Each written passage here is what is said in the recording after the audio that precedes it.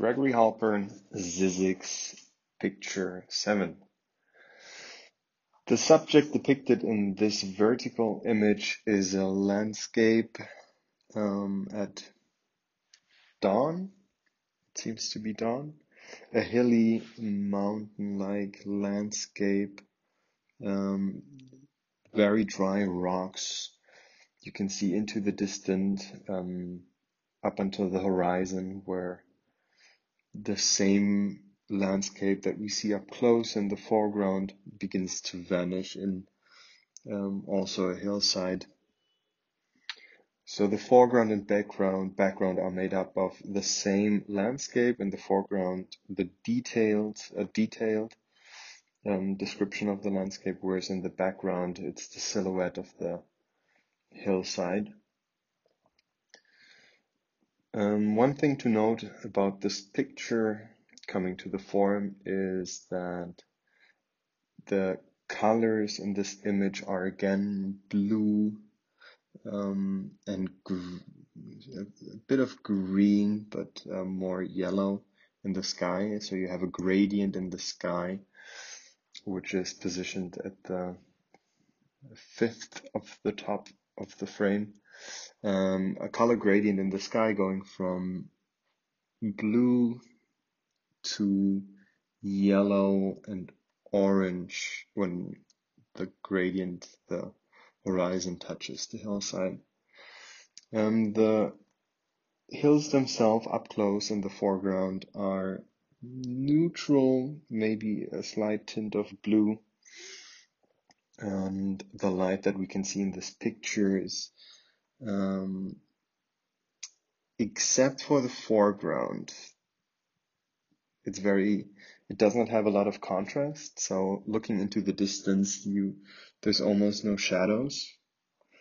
Whereas in the foreground, you have a very dark and imposing stones, the details of the stones that we can see going further into the distance.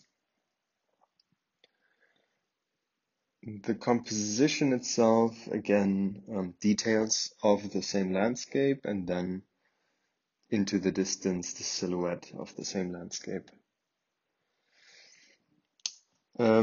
This must have been shot with an somewhat open aperture, because the details in the foreground are not in focus, whereas the focal point was in the distance on the silhouette of the hillside. It's not very distorted, so neither the foreground or the background. So therefore, I would assume it wasn't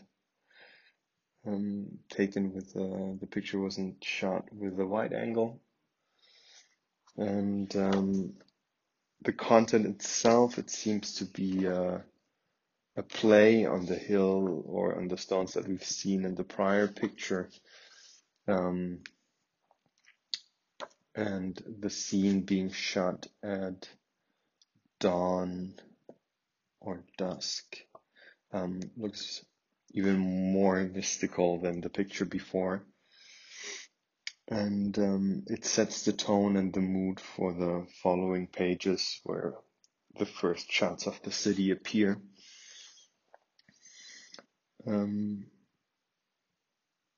It's interesting to note that the details of the landscape that we see are in the same picture as the silhouette of it, which kind of resembles, makes you think about the two states, the micro and the macro of the landscape. There is no human involvement. Nothing of the landscape seem to be interfered by humans. So I would assume it rather sets the mood,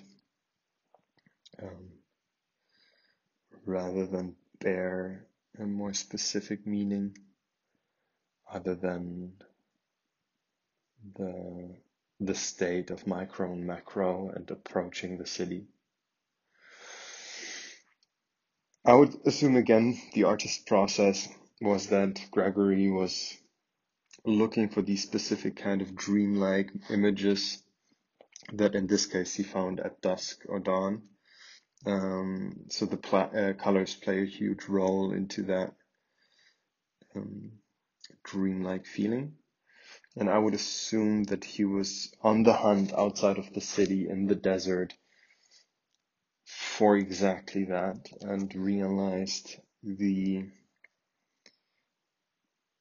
great scene unfolding in front of him with the details slightly blurred in the foreground and the silhouette, the illustrative silhouette of the landscape in the background.